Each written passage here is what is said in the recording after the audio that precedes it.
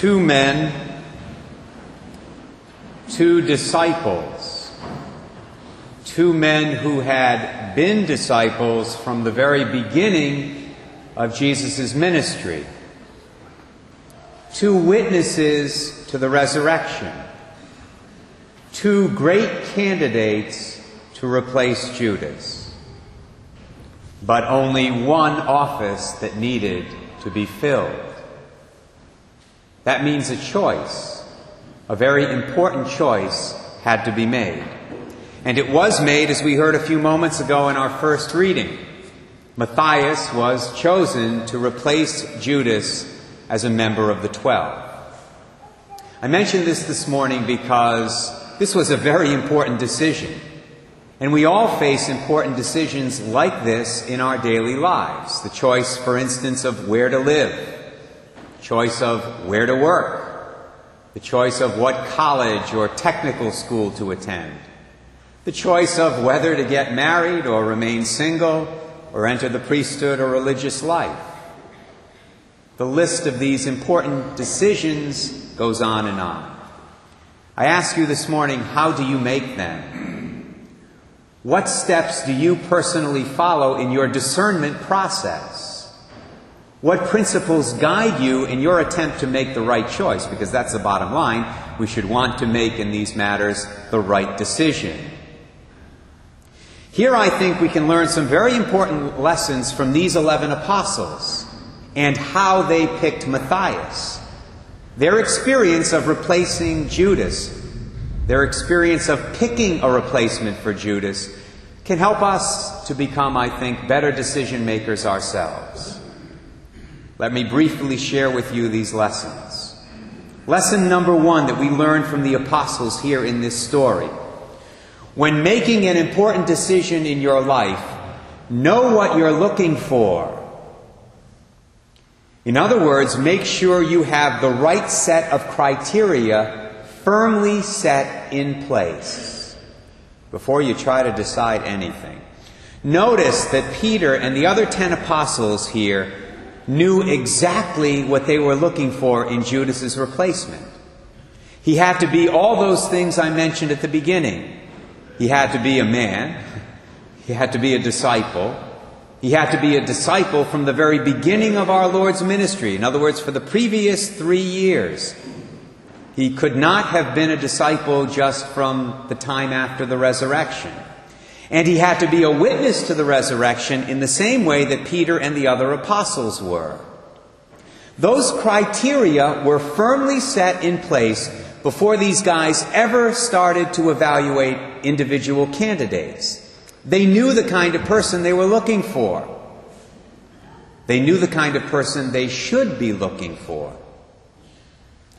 I've been a priest now almost 24 years. What I have found over and over again is that many people make moral decisions, especially, without putting the right set of criteria in place beforehand. And that is disastrous, because it usually leads them to make the wrong choice. For instance, when a teenage girl discovers that she's pregnant, she basically has 3 options. She can either raise that child herself, she can give that child up for adoption, or she can have an abortion. But if that young woman wants to make the morally correct decision in that situation, she has to put the right set of criteria in place before she ever starts her deliberating. And her first criterion should be that she will only choose a course of action that will respect the innocent human life in her womb. That's number 1 criterion. Of course, that immediately eliminates abortion as one of the possibilities. Now she's down to 2. And if a second criterion is that the child be well provided for financially, that might narrow down her options to 1, namely adoption, if she knows deep down in her heart that she cannot raise that child, support that child financially on her own. Another example that doesn't get mentioned too often, either in homilies or other places, is the growing problem of infertility.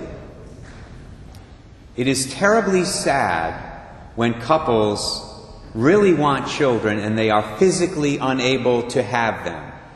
But here once again, there's a need to put the right criteria in place before a decision is made on how to deal with that kind of situation.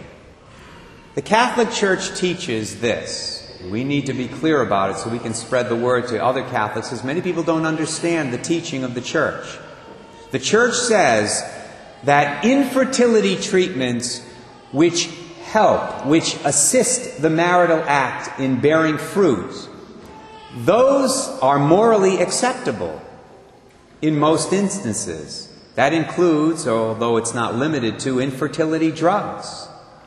Whereas infertility treatments that replace the marital act in some way, like in vitro fertilization, surrogate parenthood, and the like, those are not morally acceptable. The two words to remember are assist or replace. That's the key.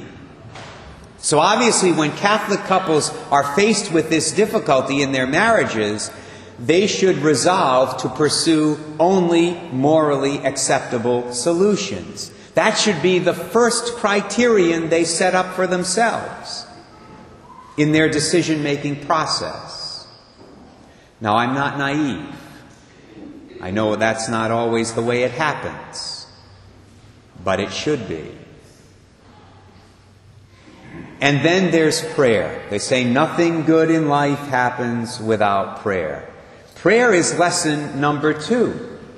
Notice that before the apostles made their decision about Judas's replacement, they spent some quality time in prayer, realizing that God already knew who the replacement should be. In all honesty, how often do you seek wisdom and insight directly from the Lord before making a life-changing decision? I think a lot of Catholics bypass this. Lord, what do you want me to do with the rest of my life? Lord, what school do you want me to attend? Lord, how do you want me to deal with this difficulty? If we really believe that God knows everything, then He knows the answers to these questions long before we do.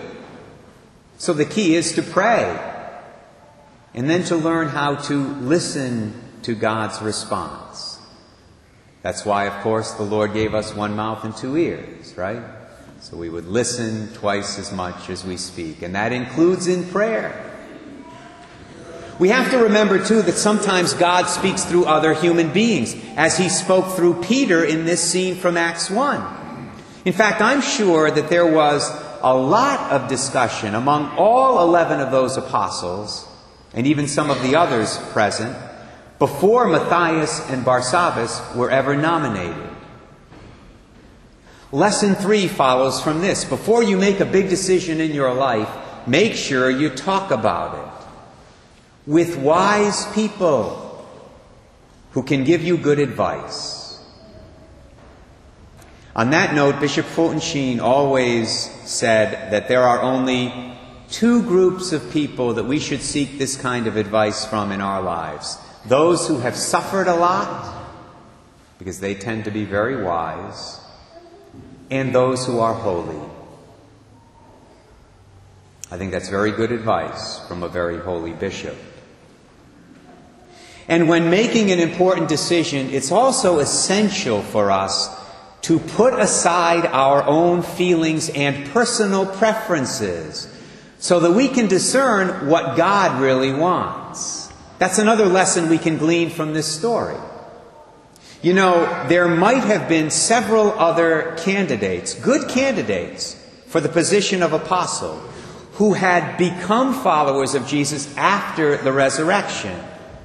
And perhaps Peter and some of the others would have preferred that one of them replace Judas. But you see, Peter and the others didn't let their own feelings get in the way.